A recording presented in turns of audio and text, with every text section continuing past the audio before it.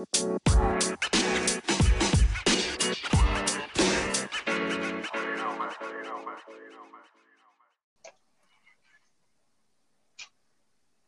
we're back with another episode of Smoke Signals. We are getting close to the finish line on a lot of things. We are getting close to Major League Opening Day.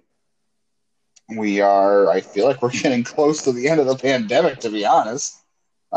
Some places are ready for the end now more than others, but we don't have to talk about that. And we're almost at the end of our prospect list for prospect rankings for 2021. But other than that, let's get into some of the things that have been going on around spring training. I'm Justin Latta, and I'm joined again by Spencer Carlson. Spencer, welcome back to your second episode. You are now officially a member because you passed the test of episode 1. I'm a recurring guest. Well, you're more than a recurring guest. You are now a regular contributor because you've had multiple pieces up on the site now, and you're invited back for a second podcast, so things are going pretty well for you. I'm going to have to put editor and co-host inside of my Twitter bio here pretty soon. Whoa. Let's not get ahead of ourselves here. Come on now. That's a real big change to be making to the Twitter bio. That's an official thing. You know, used to be when you were dating somebody, you were Facebook official. Now, if you have a title, you have to make it official by changing your Twitter bio. I feel like that's the new thing because nobody our age is on Facebook anymore. Figured I'd go straight to the top immediately and skip over everybody else. You are a rising star, yes. Before we move on to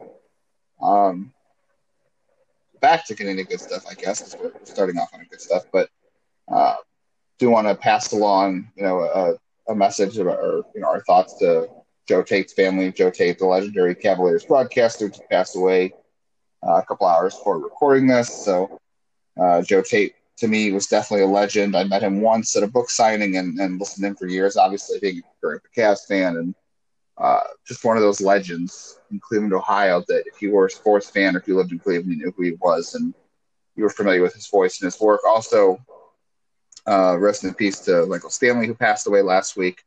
I had a very, very small memory with Michael Stanley when I was an intern at 92.3. I used to go refill parking meters as part of my intern duties because, that's what interns do. They don't actually learn anything. They run small errands for everybody. Been there, done that. Right, yeah. Who wants to learn about being on the radio when you can go refill a parking meter? But I would run into Michael Stanley outside when I would refill parking meters, and he'd always say hello to me.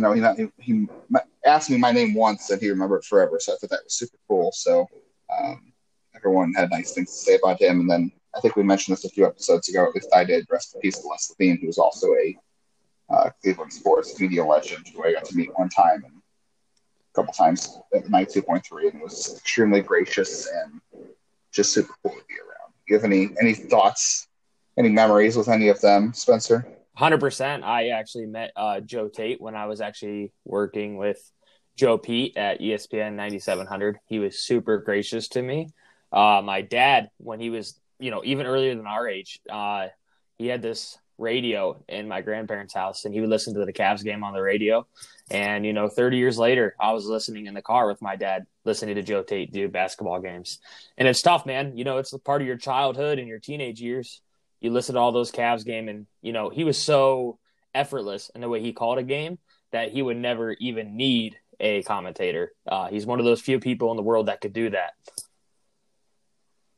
Yeah, he was super talented. I think he coined that terminology about left, saying left or right in your radio dial. I never heard anybody, talk about possession, especially during a basketball game like that. When he mentioned like left or right on your radio dial, that was like mind-blowing to me. It's like a 12-year-old. I was like, oh, that makes so much sense. Like I didn't even think about it, but it just made so much sense. Yeah, he didn't need a broadcast partner. My only regret for Joe, and I know he did not really enjoy the way the game basketball had become after he retired, but man, I really wish Joe had been around for the Cavaliers championship, because out of so many people, I think he deserved to be around for a championship. I know he was, he got to see it, but it would have been great to hear him call it as well. That's a 100%. I mean, you know, with how many pains as Cleveland fans we go through, we've been really blessed with how good our radio hosts have been between, you know, Tom Hamilton with the Indians and Jim Donovan with the Browns and Joe Tate with the Cavs. You know, we grew up on those guys, and those guys are all broadcasting Hall of Famers. So we got the good ones. Yeah, we really have been blessed. I mean, even Michael Stan, Les Levine, we're talking about right now too. I mean, those guys Incredible. were on the radio for Cleveland for years, and they were just staples of people growing up on sports and music in Cleveland. And you could see by the tributes how many people they impacted. So a very sad day, a very sad start to 2021 for Cleveland, just losing those legends. Before we get into even more serious topics, if you haven't been to Indians Baseball Insider recently, I encourage you to do so. If you're listening to this podcast, I assume that means you are a somewhat of a avid reader of our site. Today, March 10th, we got to prospects number 34 and 33 on the one-time top 70, now top 69 prospect list. Nick Nikolajek and Sam Hentges. So go check those out. We're tomorrow. You know, we're getting past the top 30. We're getting into the top 20 soon. Guy who pitched today in the Indians spring training game, Cal Quantrill, was today's player preview. Yesterday was Yu Chang by Spencer, one of Spencer's early picks for MVP of the 2021 season. And then actually every day, I thought this was important to do because we're going to talk about this later. But Arthur Kinney is doing a Around the Farm spring training edition. If you don't know what Around the Farm is, it is an IBI staple where we take you around all aspects of the Indians farm system and recap, you know, their stat lines and other things from game action that day because there's no minor league games going on right now. Arthur's just picking up on the prospects that are getting into spring training games. But we are adding context to what these players are doing in spring training. So if Daniel Johnson's hitting two home runs in a game like he did the other day, Arthur is also making note of who it came off of so we can see if Daniel Johnson is, you know, hitting it off of a Cy Young winner or if he's hitting it off of a guy who is going to bag groceries in a week. I think with all the talk everybody makes about spring training stats, it is important to always add context to who players are facing in spring training. Even then, that doesn't mean anything, but it's always important context to add, I feel like. So, 100%. I think 1 year, Jason Hayward, which is not known for hitting 40 bombs in a year, I think he hit like 9 or 10 home runs in spring training, and I think one was off a major leaguer. So spring training is very, you know, deceiving when it comes to the actual numbers. Yeah, and Cleveland as a team has had great spring trainings in the past and won 70 games in the regular season. So could be anything. So I don't really have much more to add than we haven't really discussed on the podcast. I mentioned a few things on Twitter. I've been trying to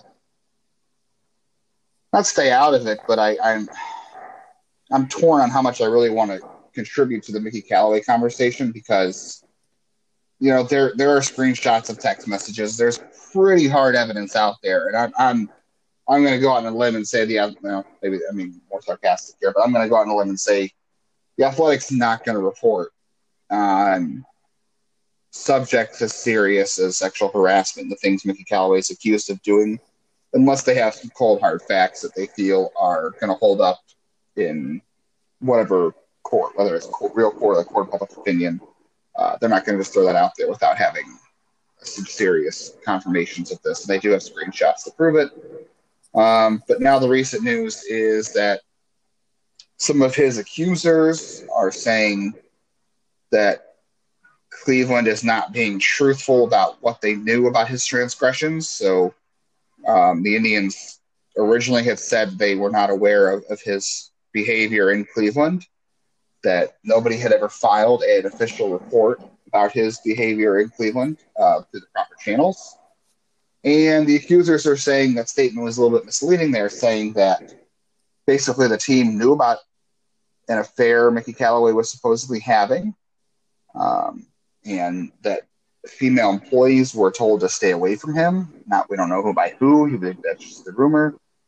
And that if they knew about his affair, that it's probable they knew that he was being sexually harassing women, whether it was reporters or anybody else around the team. Um, that seems to be the belief that if they were aware of the affair, they should have been aware of this, because while it doesn't go hand in hand, it's probably running up the same channel. So, but their argument is that nobody ever filed an official report. I would just say it's possible they didn't know. I would say it's unlikely, though, that they didn't know something beyond the affair, and the affair is what it is. It's a personal matter. It's not one I condone. It's not for me to judge, but sexual harassment is a whole different thing. And I can tell you it happens in baseball among players, among coaches, to women more than anybody knows. All this stuff that's out is just such a tip of the iceberg. It really is. There's so much that goes on out there, and it's disgusting. And yeah, when you just break down the Mickey Callaway situation, and you don't want to ever truthfully dive deep into it unless all the facts do come out. He's basically what you would call a disturbing human being. And, we've read enough articles now to know how he's been for multiple years. So I think it's one of those things where we know exactly who he is. So it goes to the other parties, right? So it comes down to the Indians and the accusers, and, what they're saying is truthful. From my knowledge of what's been going on in baseball and with women reporters, is usually baseball is the one line, and the women are usually not lying. So, and it doesn't mean that's the case here, but at the same time, I don't think these stories are obviously fabricated, considering that they're screenshots of text messages. And I think, the Ken Rosenthal report with Paul Dolan is the most concerning for me, because it seems to be common theme with ownership, out of sight, out of mind, until it becomes a PR nightmare, and then they backtrack it. Same thing happened with the logo and everything else. It was we liked the team name, and then everyone got mad at us, and we said we did some soul searching, and we've decided to change the name. You kind of read through that article today, they kind of say the same exact thing. They're like, well, we didn't do a good enough job. We need to do some soul searching. We'll be better at this in the future. So it's like getting caught red-handed, saying, well, maybe we didn't do such a good job. We'll be better in the future. And I think it goes all the way to the top. Ownership has to take accountability for that. I don't think in the world of 2021 or 2016 or 2010 that people within an organization don't know about these things. They are together every single day for 9 to 10 months. So they had to have known. Yeah, I would have to agree. Even if it's just, not everything. There are bits of information. Rumors had to be out there. Even if nobody, like I said, their argument is that nobody ever filed an official complaint. So I guess legally there's some standing there. I'm not a lawyer, so don't take any advice from me. But I guess they can kind of, I'm not saying hide behind that, but they can say that's true maybe. Right. And there's as you say, there's the legal nightmare, and then there's the PR nightmare. Could you hypothetically win the legal argument and still come out looking god awful? I think that's exactly what will happen here. Will anything happen to anybody? Probably not. But do the Indians look terrible for just brushing it under the rug and saying, oh, hey, we had no idea, but we actually did? Absolutely. You look awful doing something like that. That does not change, what your perception would look like. You knew. You said you didn't know, but now it comes out that you did know. And you say, well, we'll take accountability now that we got caught red-handed. Just not a very good look. Mm-hmm. Yeah, you're right. It's just, saving face, it's PR. Definitely something needs to be addressed years ago. This is, a long time coming. Yeah, it's just not and I hate to harp on the subject. It's not been a good run of success after the World Series for Indians ownership for a long time now. I can go on for multiple other scenarios of quotes that they've said, but people are pretty sick and tired of when a Dolan gives an interview. And I honestly try to be unbiased, but I don't blame them. You can't say, your star players to enjoy them. I know you and I want to talk about the marketability of Francisco Lindor, but you can't say stuff like that a day before opening day when, optimism is at its most and you're trying to sell tickets, just shooting yourself in the foot, saying, well, I actually like the team name, but I understand why you guys hate it, so I'll change it. Basically, you could kind of read between the lines with the stuff that the Cleveland Indians say and do. And it doesn't mean it's the Cleveland Indians organization as a whole. I mean, Chris Antonetti's amazing. A lot of people are amazing within this organization, but you have, and you can look at it with his, whatever it is, his cousin, brother with ownership with the Knicks. They've had the same exact problems up there for a long time. Yeah. Yeah, I would say things have been pretty tough since the Yankees won Game 5 of the 2017 ALDS. I feel like since the comeback of Game 2 in that series, the grand slam and the walk-off hit by Yan Gomes, I feel like everything's, I don't want to say everything, but I feel like things have certainly shifted downhill, and it's been a hard recovery. I hate the cut you off. Shane Bieber did win the Cy Young last year. They keep developing Cy Young winners. Like, good things have happened. Things have definitely happened, and I think that's definitely in spite of ownership. I think we talked about this last podcast, right. But when the players are sitting inside the dugout saying, well, which one of us is getting traded next? And they're kind of like laughing and joking about it. Not a good look for the organization. And kind of going a little bit off topic here, but when every time you and I text and basically say, hey, Paul Dolan gave another interview, and then the first, answer is like an eye roll or something else, we're in, decently rough shape when it comes to ownership. And I think, marketing your team for success of trying to get those ticket sales is not the best way when you shoot yourself in the foot. Yeah, what came out in The Athletic today on March 10th was just a copy of an email. He didn't really give a statement. Right. It was just a copy. Still. Yeah, but he still looks terrible. Yeah, I mean, he's stayed away from interviews, and I think that's understandable why, because every time, the last couple of times he's been out in front of a microphone or a voice recorder or whatever, bad things have followed. So definitely, I think they just need to write a statement, have him read the statement, release that, and just call it off after that. But agreed. We don't need to make this an ownership podcast. Before we get to other more fun topics,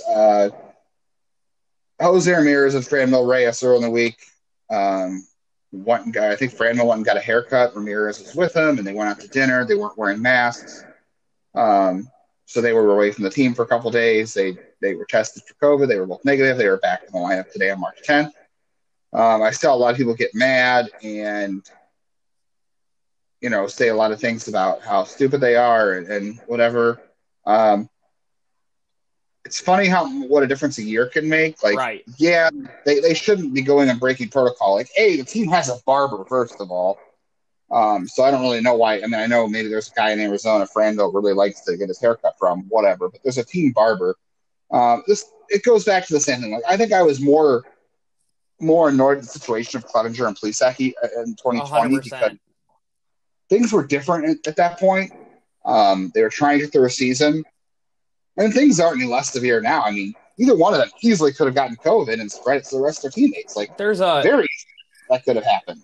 There's a huge difference between the Ramirez and Franmil situation and the Clevinger Plesac situation. We were in a pretty heavy lockdown on that, and Clevinger and Plesac just like were pleading the fifth and saying, "Well, it's not my fault," and then let us live our lives and everything else. Jose and Franmil just kind of like owned up to this. I mean, Franmil's like, "Yeah, I'm on Instagram a lot. I shouldn't have posted a video getting my hair cut. I screwed up. I'm sorry." So there's just two different complete scenarios. I mean, that Zach Plesac video was burned into my mind forever, and I wish it wasn't.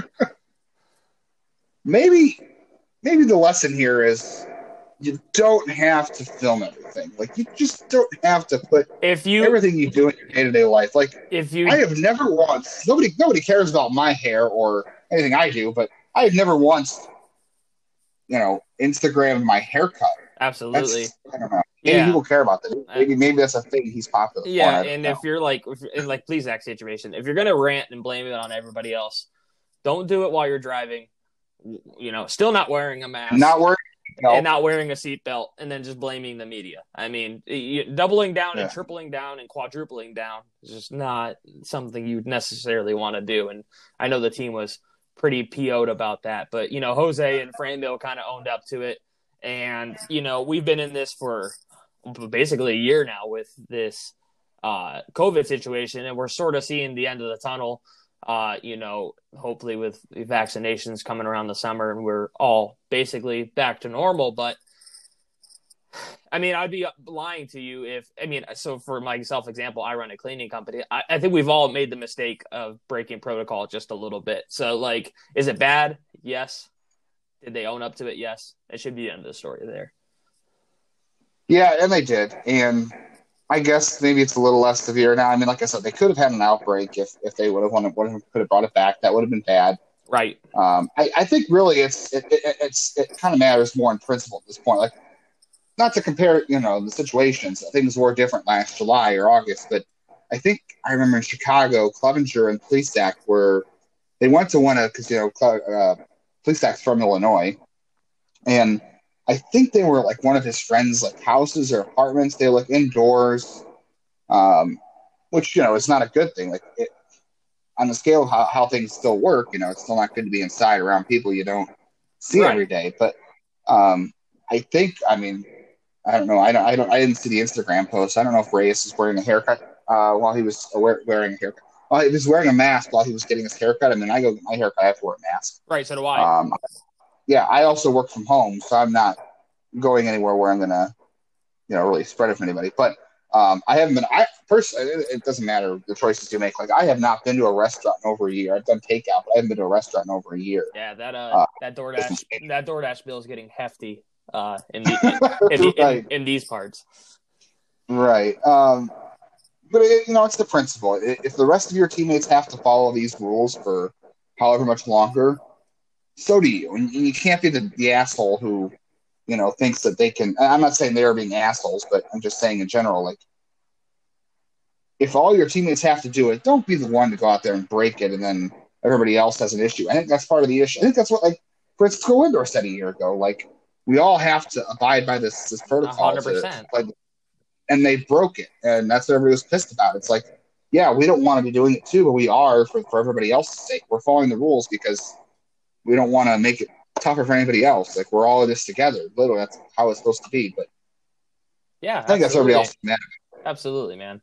It just matters of being precautious at this point. But small mistake. Gladly, nothing happened. So I think it's something that everyone should be able to move on from. They're not comparable situations. Yeah, oddly enough, like I said, maybe the time is just timing's always different. Always different.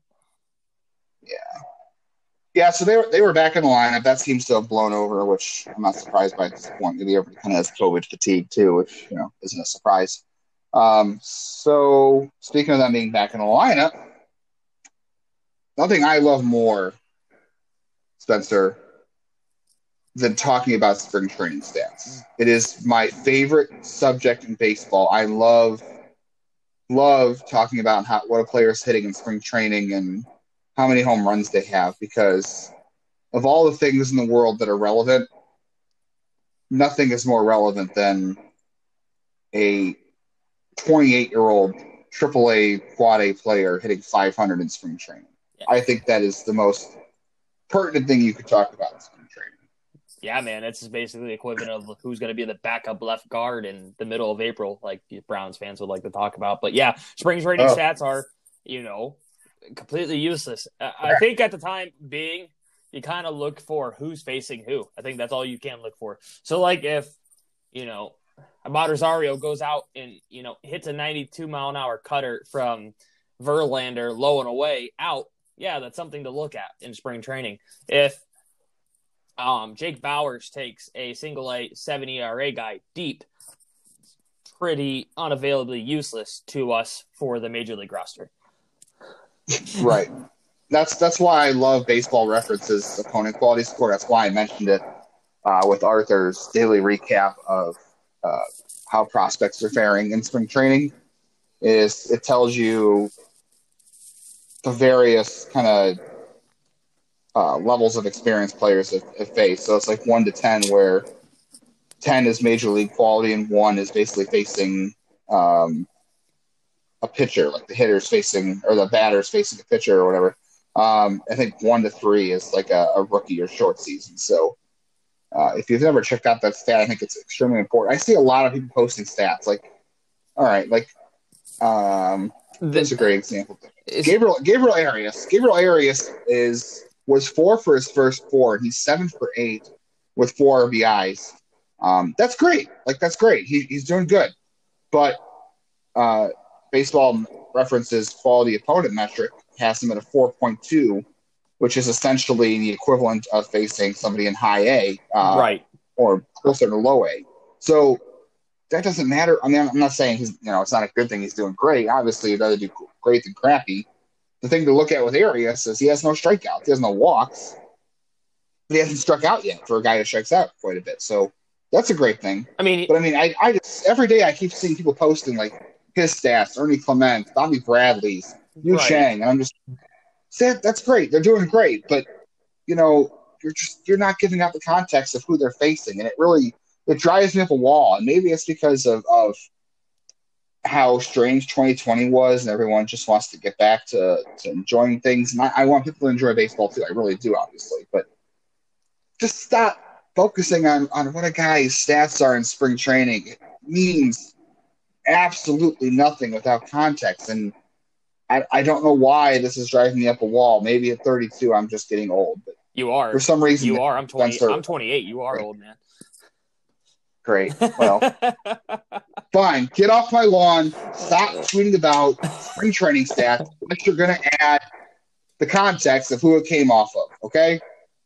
There's my lawn. Get off. Agreed. I'm 100% on your boat, so I wouldn't be stressed out about that. At the same time, it is fun to see flashes from certain guys. I mean, Arias, is a pretty fun candidate, even though the Indians have 472 shortstops within the organization. That's a time, another place, another topic I could talk about for an hour and a half. But, I mean, regardless if he's in single A or major league, going 7 for 11 is pretty impressive. So that's, something you definitely can look at. But once again, just like you said, it's the equivalent of facing, high A ball. So we'll see how he does in minor leagues.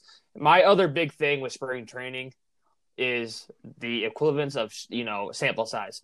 The most plate appearances anybody has in a tribe is 14 plate appearances. That's one series in the season. That's one series. So, you're just really not a sample size. You can do anything else because, Jose Ramirez could go 7 for 12 versus the White Sox and then have an 0 for 27 stretch.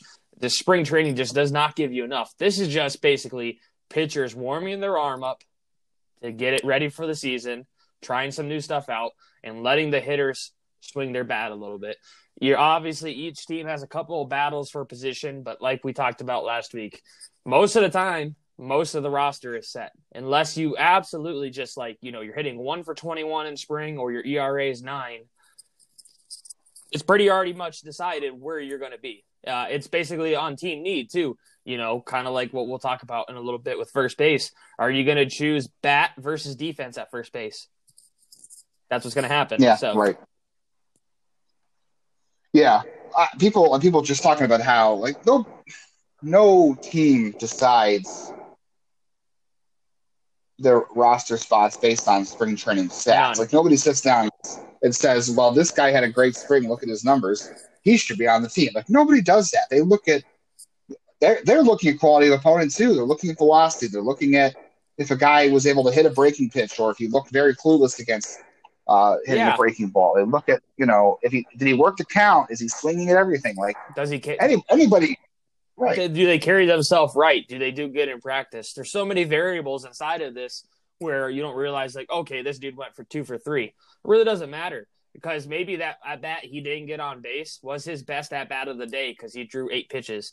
It's really just not useful in the short sample size that spring training is. It's just not useful. It's as useful as basketball preseason games. It's as useful as a quarterback playing a drive in preseason. Preseason is literally what it is. It is just to get these people prepped for the regular season. You might have a couple position battles that get picked out of this, but it's really mostly set in stone. Yeah, and I love that this is exactly how it's going. Bobby Bradley and Jake Bauers are battling for the first base job. if you had to go on how things have gone so far, I think it looks like Bobby Bradley right now. But again, it's 13, 14 plate appearances. I love that Bobby Bradley though has 4 hits and it's 2 homers and 2 strike and 2 doubles. Yeah, that's Bobby Bradley. So And yeah, he's got 13 plate appearances. He's got 4 hits and they're all extra base hits. Meanwhile, Jake Bauers is 1 for 10 and then it's single and not the stat because honestly, here's the go ahead. Yeah. No, I was just going to say, I was going to point out on the other side of things, Bobby Bradley has 2 strikeouts, no walks, which I think matters more here. Right. And Jake Bauers has 4 strikeouts, but he also has 4 walks. So This is exactly what we're talking about. We're talking about some context here. And so it's literally going to – I don't even know if this comes down to who's the better player because if they both got 600 plate appearances, who knows. But if you're looking for that boom, material down at the bottom of the lineup, that, wow factor, those home runs, that everything, it's definitely going to be Bobby Bradley. If you're looking for like that old Moneyball, get on base and play good defense, but not really do anything else that adds value to the team, it's going to be Jake Bauers. Here's the thing with Jake Bauers right now, and I'm nervous that he would win the job even though he only has 1 hit, but he does have those 4 walks, is straight up he is out of options. So I don't think they want to give up on him in the Yandy Diaz trade and just call it a complete failure. I really don't. But at the same time, they've always wanted for years to get a long look at Bobby Bradley. So I'm most interested in this position. I mean, both position battles. But I think it's just going to come down to what are the Indians going to choose? Are they going to choose on base percentage and defense, or are they going to choose home runs and RBIs? I don't know. I guess it depends on the value. I mean, I think at the end of the day, Bauers and Bradley both end up getting to the same point value-wise. It's just they're going to get their different ways. Exactly. That's my whole point is like, they are 2 complete opposite players. But when you like if they both got 600 plate appearances, I bet their WAR would be very similar, but they would get there completely different ways, like complete opposite ways. They are, yin and yang. That Jake Bauers is literally see pitches, get an occasional hit 9 home runs, 45 RBIs, but play stellar defense. Down in Tampa, they loved him at first base. They said basically they could just throw the ball over there and they know you had it. But then you have Bobby Bradley who will hit 27 bombs, 470 feet, but strike out 150 times on curveballs and, not play defense. So it's literally going to come down to what do they prefer? And I think at this point, they're going to choose the boom potential. Even Bobby Bradley's other double is off the wall. So, there's almost 3 home runs, 9 RBIs. You really can't shy away from any of that. And his strikeout totals aren't terrible, even with a small sample size, but it comes down to basically, can he hit the breaking ball for a whole season at the major league level? I have no idea, man. I don't know. Well, I think it comes down to I don't know either. I have my doubts. I really do. Getting in. He obviously Bobby Bradley's in great shape. He talked about all the work he's done on his body, and that's great. I don't know if that really translates to swinging and missing less. That's more of a mechanics thing. But maybe he feels like with a leaner body, he's quicker and can adjust his mechanics faster. I don't know. This is why I'm not a coach. But I think it comes down to who's a better fit. Like, if you go with Bobby Bradley, you have Josh Naylor in the outfield, right? So if Bobby Bradley needs a day off or he gets hurt, you have Josh Naylor to move down to first base. And it's not like this team doesn't have a plethora of outfielders. Maybe they're not great outfielders, but they have a ton of them. They don't have to worry about replacing him either. Jake Bauers could be an extra outfielder, but do you really need the extra outfielder? Like, he can play the outfield if he's not playing first.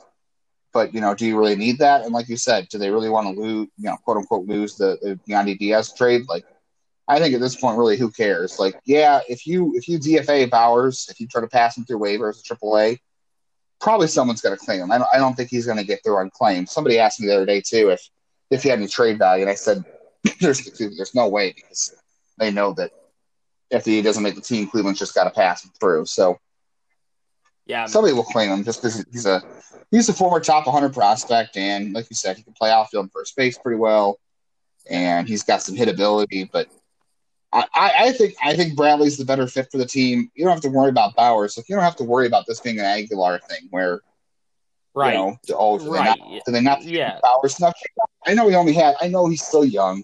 I know it was just one season. I know he didn't play last year, but they gave Bauers a lot of run in 2019, and it didn't work. And right. I would say it's at least time to see what he can do. It's And definitely going to come down to the 162 game effort too, which has been the ups and downs in his career with Cleveland, because I know that they believe he has the talent and they think he has the ability to be a good player. He has to put that work in, and he was a top 100 prospect. But at the same time, I don't think you're ever going to like have that Jesus Aguilar thing, like you said. If he goes somewhere else and succeeds, it could just honestly be 245, 10 bombs, good defense, bottom of the order type of player. And a lot of teams need that, but I don't think the Indians necessarily need him. I think it's just a relationship not meant to last for a long time. so we'll see how that goes. So far, I mean, more of the noise I would say is coming from Bradley, but that's it's home runs versus walks. So right. Who will find out? And I would say that it's the same thing too with Andres Gimenez and Ahmad Rosario. I think both are having pretty fair springs in terms of just how things look. I mean, they're both having good at bats. They're both playing good shortstop. As it sounds like they're both kind of facing close to the same quality of competition. Yeah. I really don't know where this one goes. Like it feels like Gimenez is having the louder spring so far.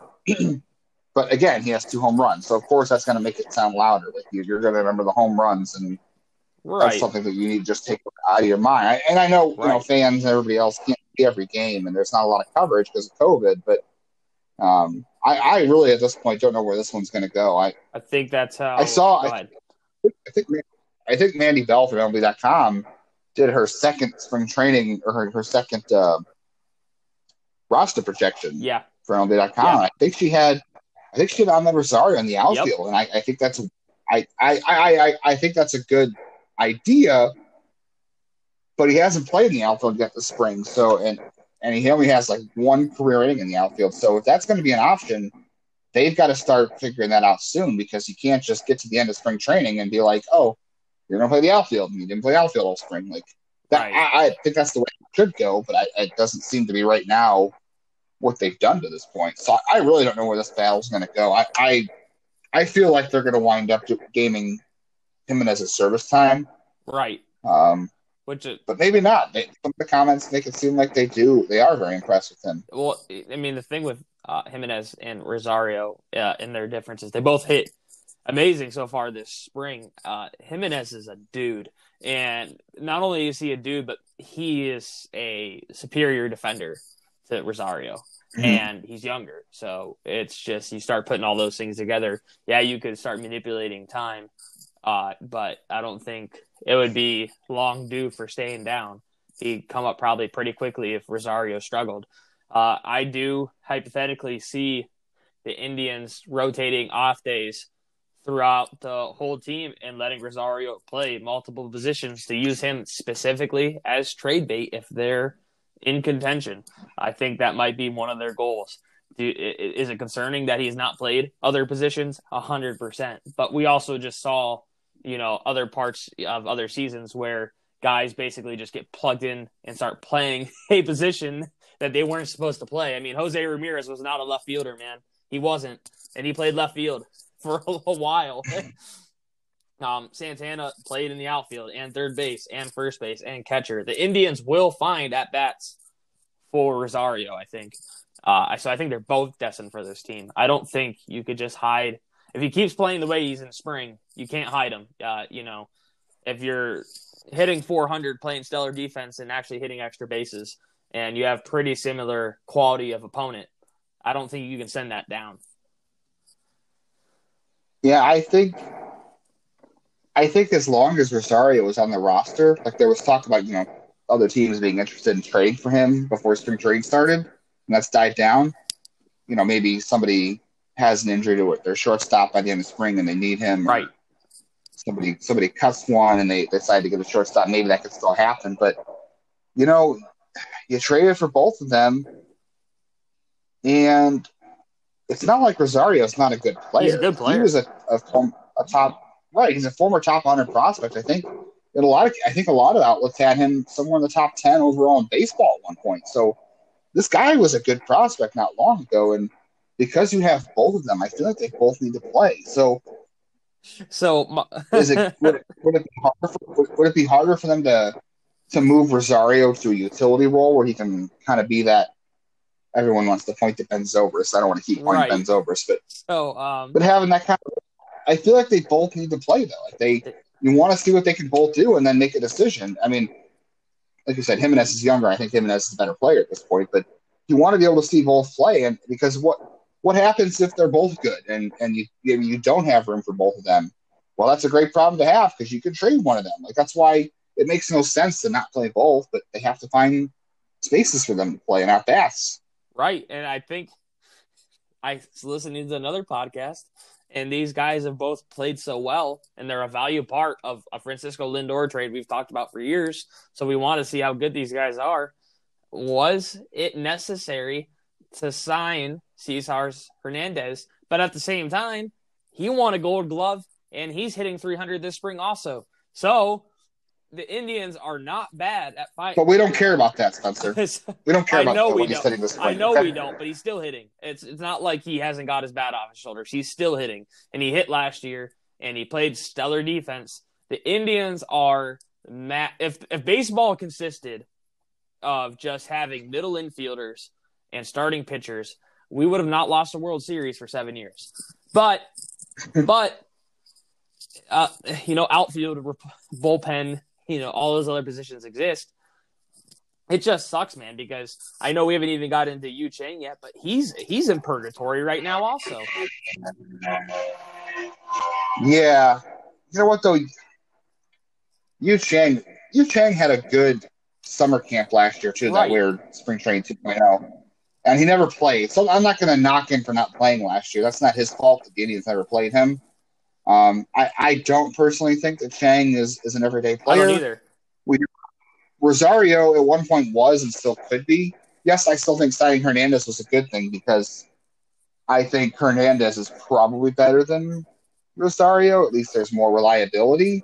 I think, if they wanted to keep saying that they want to compete this year, then you can better serve that by having Hernandez at second and then one of those two guys at shortstop because your floor is much higher doing that.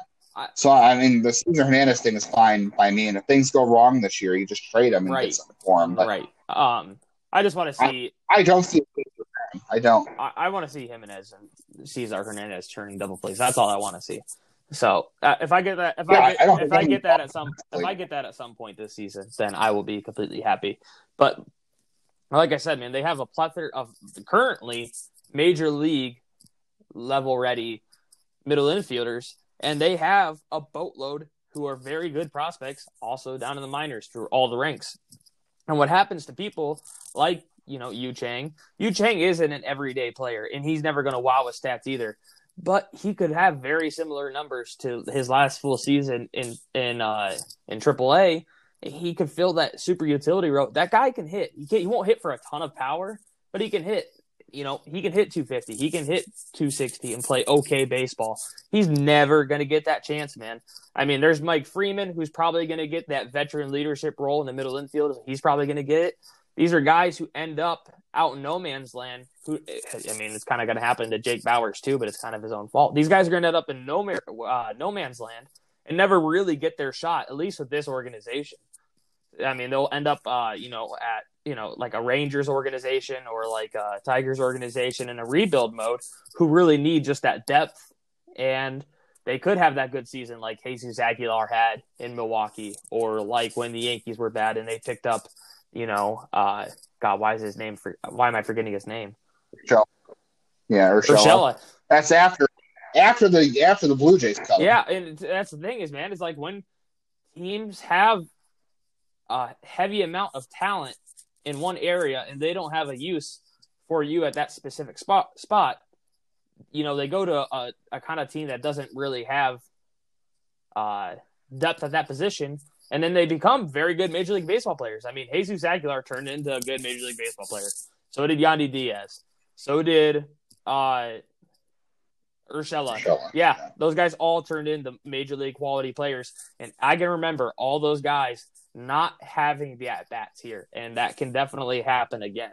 So I would disagree on Urshela. I've said this a lot. Urshela did play a lot here.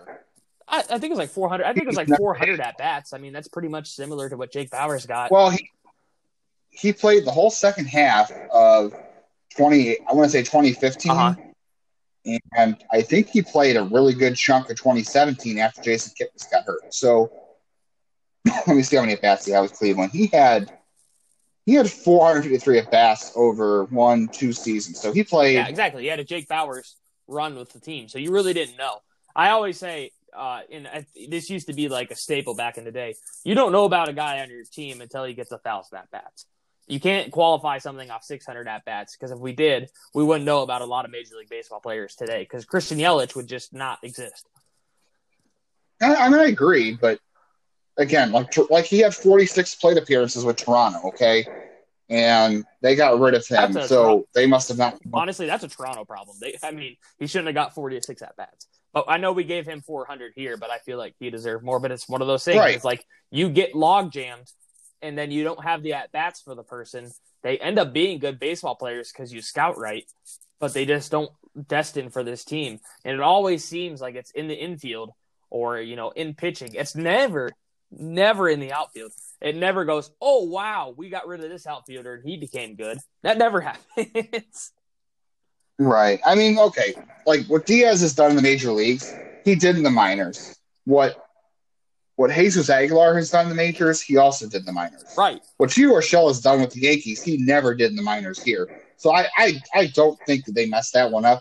I think if you really want to point to anything, I've made this argument so many times. I'm tired of talking about it, but if you want to point to one thing, is that the Yankees found a way to tweak his swing 100%. and unlock real talent. It's not the fact they missed on, oh, we just didn't play him and he went somewhere else and was great. No, they didn't provide the right coaching. Right. That's the knock. It's not the playing time, it's the coaching with Urshela. So I don't think that's the case with Chang either. I think so, but let me ask you, they have better options. They do. Since we're talking about this, we could wrap it up on this part here in a second, but you and I both know that how many good shortstop options there are in this organization throughout the ranks. How many of these guys who are very good hitters, or even like Nolan Jones, who's technically qualified as a third baseman, how many of these guys end up staying at their natural position or just never get a shot with Indians? I mean, we could probably name, 4 shortstops?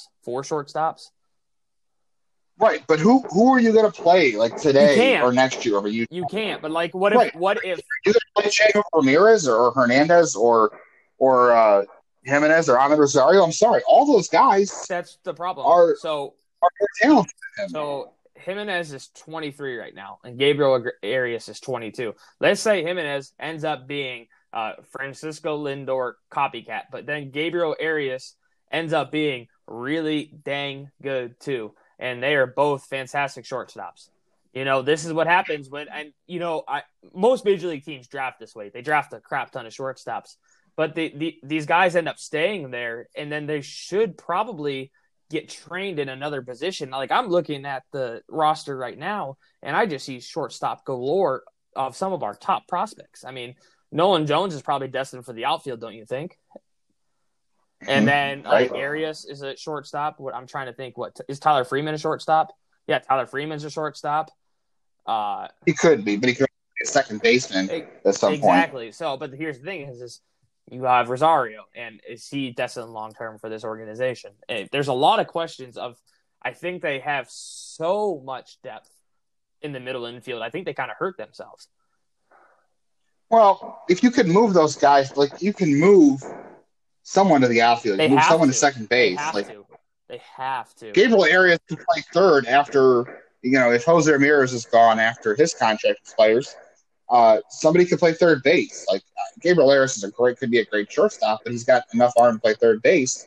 You can still move these guys around. So I'm not as worried about that. And I don't know. The problem is you have to trade them if you're not going to play them.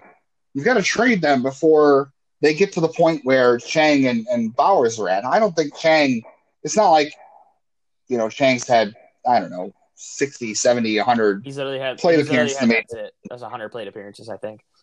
Yeah, it's not like scouts saw the 100 plate appearances in the majors. Like, well, no, he is what he is, or he's different than the minors. Like they're still going to go off of what he did in the minors, right. but you have before they get to this age 26 thing where they're almost out of options, they've got nowhere else to go, and teams are like, all right, well, we'll just wait till you DFA him, or we'll give you signing bonus money or cash. Like if you feel like you have this depth, make that move before they get to that point and cash in on that value. That's the problem. Like at one point, probably Yu Chang had more value in a trade than he does now. Uh-huh.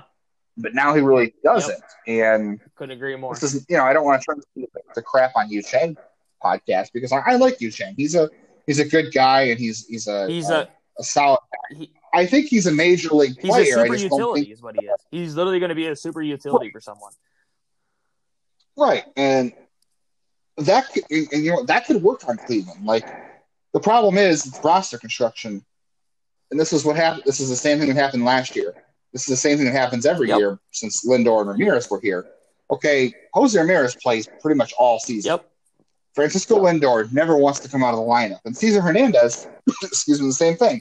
Cesar Hernandez has always had a reputation for playing pretty much every day. Yep. So it's fine if you have these guys in this roster flexibility where, okay, this guy is going to play 120 games, this guy is going to play 130, and we have a guy like Yu Chang who could get into 100 games and get 300 plate appearances by mixing and matching and doing that way, moving guys to DH. But the problem is Cleveland doesn't have the roster flexibility. And, they don't. That's my whole point is they don't have the roster flexibility to have 10, 11 shortstops, 10 or 11 shortstops, even no matter the age, to float around a bunch of other positions or not really get their shot. And then you say like they're 26, 27 years old, and then they're done with the organization. They're in what I call purgatory. They don't have a spot, right. And then they don't have value in trade either because they're a 27-year-old in AAA with 100 at bats.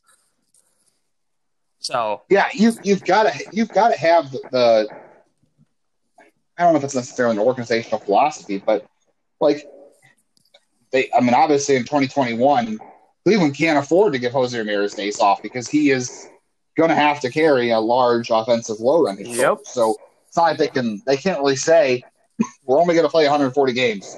You have to rest. You have to DH 10 games at least. You have to rest. No, right? They got to get his bat lineup. He's got to get 600 plate appearances, and they've got to be good ones. So you can't really afford to do that. So. Yeah, it's just again. I don't think the problem is signing Cesar Hernandez. I think the problem is not maintaining the flexibility to rotate in and out. Like Franmil Reyes is a nice piece, but having Franmil Reyes means you really lose that roster flexibility, and he's going to DH 150 games a year and give guys quasi days off, and you can't use your roster effectively. Like with Cleveland, this goes back a long way. Way. If you're not gonna spend $120 million, even okay, we're not talking $200 million. We're talking $120 million. If you're not gonna spend $120 million, you have to use every roster spot you have and maximize your roster. You have to get everything out of everybody in that roster. That means the last guy out of that bullpen has to have more value than other guys' last guy out of the bullpen. And same with the bench. Like Mike Freeman might be fine on the Yankees or something. You know what I mean? Like where it doesn't really matter. But on Cleveland, the Michael Martinez argument, like the Michael Martinez thing. When you're a team that doesn't spend a lot, you have to win at the margins. Having Michael Martinez doesn't do crap for 100%. You. You have to use that roster spot on a guy who could play on a moment's notice and step in and not be a major downgrade. And I'm sorry, Michael Martinez was. Mike Freeman is a major downgrade. Yu Chang is probably less of a downgrade, but they just don't want to they don't want to use that roster spot that way. And like I said, because of Ramirez, because of Hernandez, they probably can't. Yeah, and it's been only 10 more seconds on it, but it's been an organizational thing for a long time, and you can just go through the prospect rankings right now. But they've always been so good at scouting and trading and finding potential in the middle infield, and then they have a plethora of it. But then it just doesn't equate to success on the field because they can't do that same thing in the outfield, and then they're turning lifelong infielders into outfielders, and then they're rotating platoon positions and everything else. They just don't build a stable roster. You say, okay, well, this guy we drafted as shortstop at 19, but we're gonna play him in left field immediately. No, they play him in shortstop till he's 26, and then they say, hey, how do you feel about playing a different position? And that's where Nolan Jones is at. I mean, he's third base, for a long time. He's gonna go out to the outfield at some point, go play first base maybe. And you look at the depth in the infield throughout the organization at all the levels, it just doesn't equate the same success in the outfield. I mean, we're basically excited to see Daniel Johnson. That's about all I'm excited for out in the outfield these days.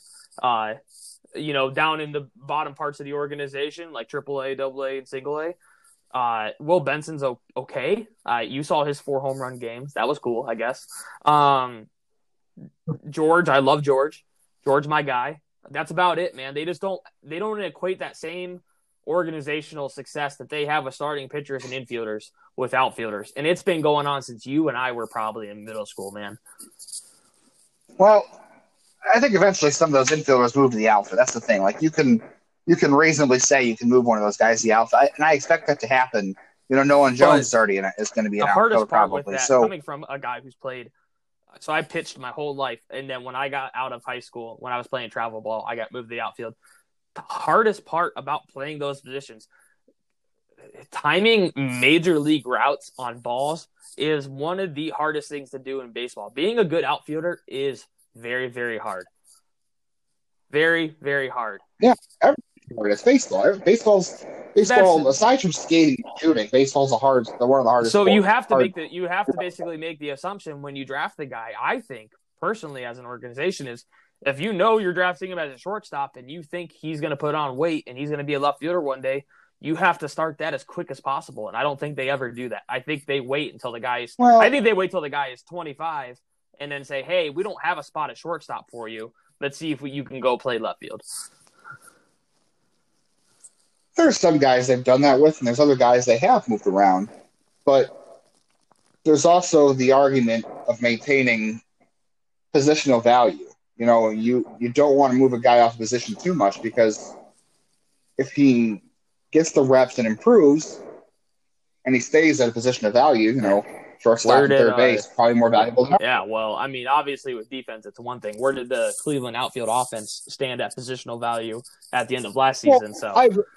I'm not saying that, but I'm saying you're talking about trades here. You're not talking about your own team. You're talking about, Tyler Freeman probably should be playing second base in the minors. He has some, but he's mostly been a shortstop. But if they ever want to trade him, he's more valuable as a shortstop than a second baseman. So if he continues to get those reps and improve, he has more value in trade. If he can. Right, but that's a hypothetical trade that could never happen.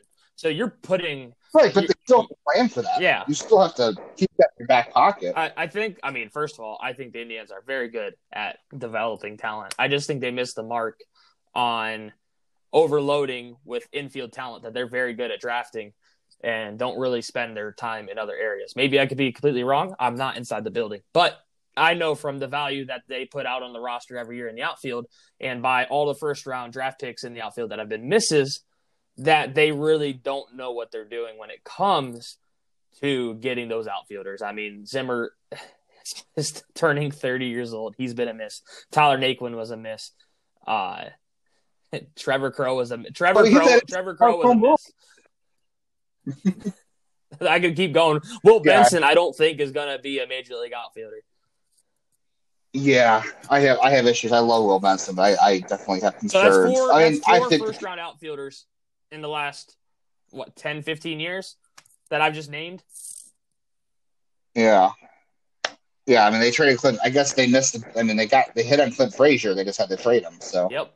That's not the only one. So. Yeah. I think they can. I think they're. I don't mind the positional issue as long as they have plans to move guys around and they can take advantage of it. We're going to see how it works out, honestly, because they've got a lot of decisions to make. They have. I really want to know where all these guys are going to play this year, especially because now since the last time we talked, we found out that the minor league season is being pushed back to May. I hope that's far back as it goes, but we'll see. That stinks. That's the other thing too is some of these guys we talked about tonight, like for the month of April, they're going to go to Columbus if they don't make the team, and they're going to just do the same thing they did a year ago. They're going to hit against their own pitchers. They're going to play sim games, and that's not good for anybody, especially doing it the second year in a row. So that makes a big difference too. Yeah, absolutely. I don't think it's good for Bobby Bradley to do again. It's not good for Yu Chang to do again. A lot of those guys. I don't know who. It definitely doesn't benefit on the Rosario because he's already been in the majors for a couple of years. So I wonder if that factors into it too. Speaking of outfielders, I totally missed this. This is just a footnote, and I want to end on the one topic we talked about. But Jordan Luplow, it blew my mind. He has not been in the spring training game yet this year. He did something to his ankle. That's not great. Coming into King. Yeah, he hasn't played yet, so I didn't realize he hasn't been in the lineup yet. But yeah, he hasn't even had registered it back. So something to keep an eye on because I think he was pretty much written in pen to make the team as the left-handed national. Right. There's no shock there. So his injury could change things. So we'll see what happens. The last thing I want to mention, we don't have to go super deep because we went deep on a lot of other stuff I didn't plan for. But when spring training opened up, this kind of peeved me. I think we both had not differing opinions on it, but you brought up a different point of view. I think a lot of people conflated Francisco Lindor as kind of the Indians' Michael Jordan. Like, just based on the reaction, this is not a local scope. This is a national scope. And national media doesn't give a crap about Cleveland. Let's be honest. We know this. 100%. Okay. But it struck me as annoying that, or not annoying, but it was, I guess, annoying. Everyone's like, oh, they lost Lindor. Their franchise is totally blown up. They can't do anything. And it's like, are they better with Lindor than without? Yeah, they're better with Lindor. He's a great player, but it's baseball. We see what's going on in LA with Mike Trout. I mean, if you saw a text message I sent you, his spring training picture from 2011 to now, the guy looks depressed because he knows he's on a team that has given him crap to work with, and they suck, even though he's the best player in baseball. Francisco Lindor doesn't make the team. Like, it's not like losing Lindor means they're going to go from 90 wins to 69. Okay, like, yeah, they moved Carlos Carrasco, they lost Carlos Santana, they've moved other guys in the years past. They traded Clevenger or Bauer or Kluber, but like, the Indians won 35 games last year. Okay, that was equivalent to 93 wins, I think. Yeah, on that pace, they were 90. Okay, they're not going to go from 93 wins to 65 wins because they traded Francisco Lindor. And I really feel like the national narrative has been that. Like, I feel like the national narrative suggests that Cleveland just is decimated without Lindor. And while they're not going to be as good without him, they've been the same team for like 5 years now. They've been a 90. They've been like an 87 to 95. Save for the 22 game winning streak. They've been like an 85 to 97 win team since he's come up. Okay, the attendance never got really better with him. Like, the attendance went from 28th, 23rd. I think the year they signed Edwin, 2017. Yeah, I mean, the attendance went from 23rd. They roughly went from about 20K a game to 25 a game, which is, I understand it, right. Which I understand is not significant in the matter of the rankings, but it's significant in selling 5,000 more tickets a game. Yeah, the utility of that matters. I agree. The margins matter, but I don't know. I just thought it was really annoying to see the narrative be like people just paint. And maybe Cleveland's done this themselves. Maybe they've brought this on themselves with how they've handled this stuff over the years. But they certainly lost they lose every PR war. Let's be honest. They do. But I don't know. I get annoyed that everyone thinks that because Lindor's gone that there's no reason to watch this team, and they're going to be terrible and not going to compete. Maybe they won't compete, but I think it comes down to. I just want to understand how in baseball people still think that one player makes a team. Like, it's not Michael Jordan. It's not 5 players. You know, you need all 25 guys to win. So I don't know. I want to know how that narrative gets passed out there, considering what we know about baseball versus other teams. Absolutely. And, you know, Lindor, you could just obviously just go off WAR and say, hey, like, this isn't equivalent to 32 more losses. 100% right on that aspect. You know, there is always that opposing viewpoint. It doesn't come down to the competitive smartness. It comes down to face a franchise. Does anybody give a crap about Cleveland? No, you already said it. No one gives a crap about Cleveland, and that's okay. We're a small market. We're the Kansas City, Tampa's, Oakland's of the world. We always have been, always will be. I think it comes down to 2 things. Your marketability and keeping good faith within your fans. They've done a poor job at that. And reputation. They've done a poor job at that. Have they been successful ever since Tito has got here? And, they've been able to keep salvaging 90-win seasons 100%. But a casual fan, man, will find a player that they love, and they will be excited to go to the game. Like, I want to take my 3-year-old this year. I'm not going to pick him a favorite player, man. And why is that? Why do you think I wouldn't pick him a favorite player who's going to be an all-star? Is he destined for this team for a 10-year contract? No. Fernando Tatis is going to be in San Diego for a long time. Francisco Lindor was not here for a long time. He was here for a cup of coffee. He is still young, man. He's still young.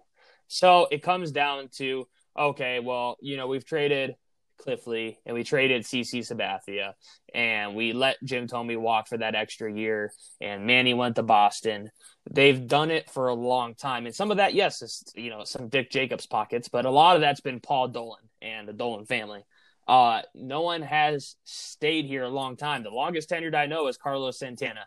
So you're not putting a lot of good faith with your major league fan base coming to games when the faces that they're rooting for and fall in love with are not there for a long time. Those are people they want to see retire in Cleveland and have their name up in the banner someday. Do you think Lindor will have his jersey retired in Cleveland if he becomes a Hall of Famer? No. Exactly. There's my whole point. I could literally just end the conversation right there. If he has 10 good years with the Mets, man, that Cleveland thing is going to be a blip on his radar. And that is the whole point of the marketability. There's no quantifying science or mathematical stat that'll show competitiveness versus marketability. And you can basically come down to, the face of the All-Star game and getting ESPN Sunday night games and going to Puerto Rico. Those were all kind of manifested because you had a face like Francisco Lindor. You have New Balance cleat deals, New Balance shirt deals. These are all things that, like, when Ken Griffey was in Seattle, they haven't done crap since, man. So, yeah, you can still be successful on the field and still be a pretty average ball club. But when it comes to the marketability, which baseball already has a bad part and standpoint in, you don't want to be in last place in that. And Cleveland's pretty low in the rank on the PR standpoint just from being a small market. But ownership also has the reputation for not keeping players we love. So that's the opposing argument of it. Do I think Lindor causes us to lose like 32 games like someone on Twitter would say? No, absolutely not, dude. I'm 100% on your point. Does this team go from like 92 to 87 wins without him? 100%. Probably somewhere around that area. So it doesn't equate to the competitiveness in the win and loss column. It just comes down to the next time a team comes in on Sunday night and plays a game in Cleveland, they'll be like, okay, well, we got Jose Ramirez and Shane Bieber.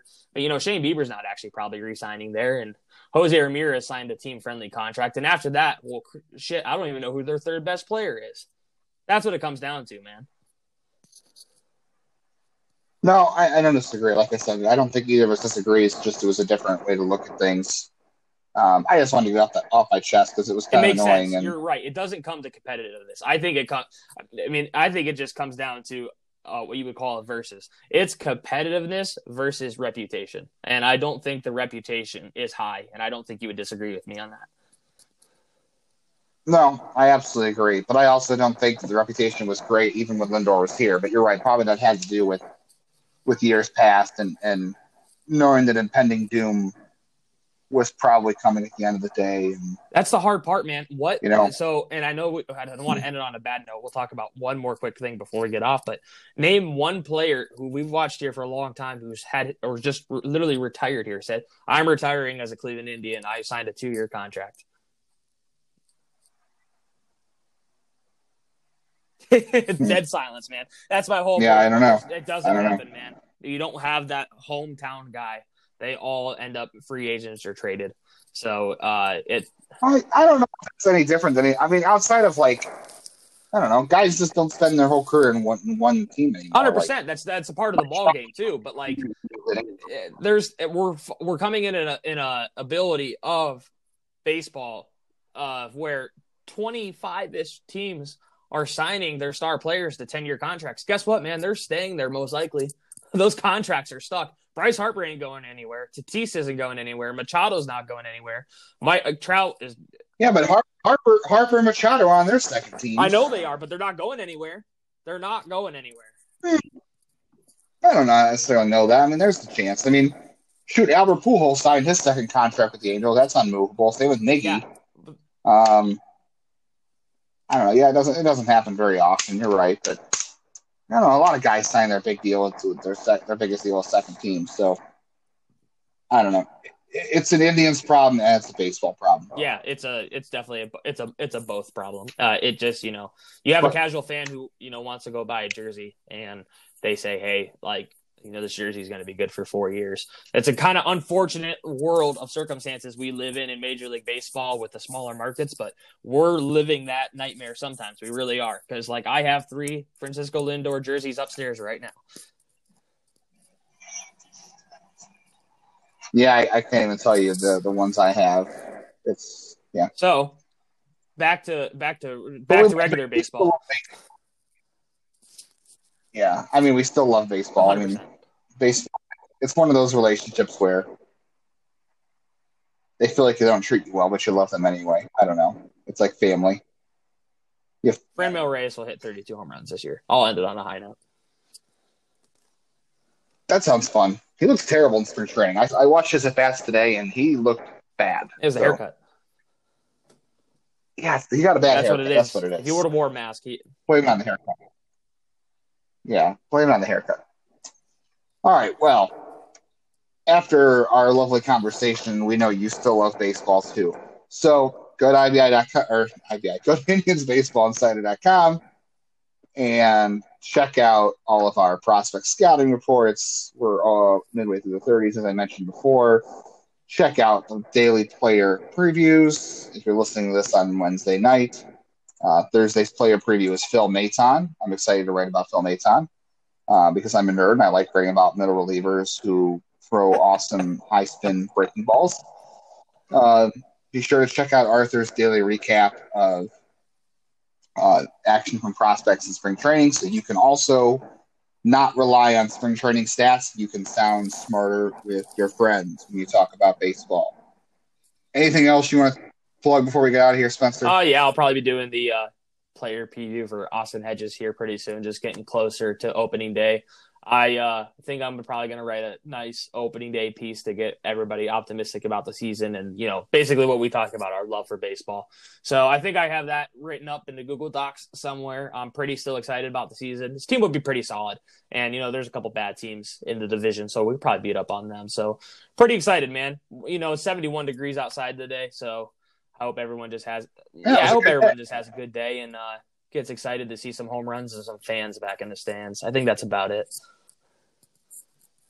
Yeah. Well, we'll find out what happens the rest of spring training. We'll get back to you next week with more position battles and more talk about spring training stats. Thank you for listening. If you listened this long, we will catch you next week.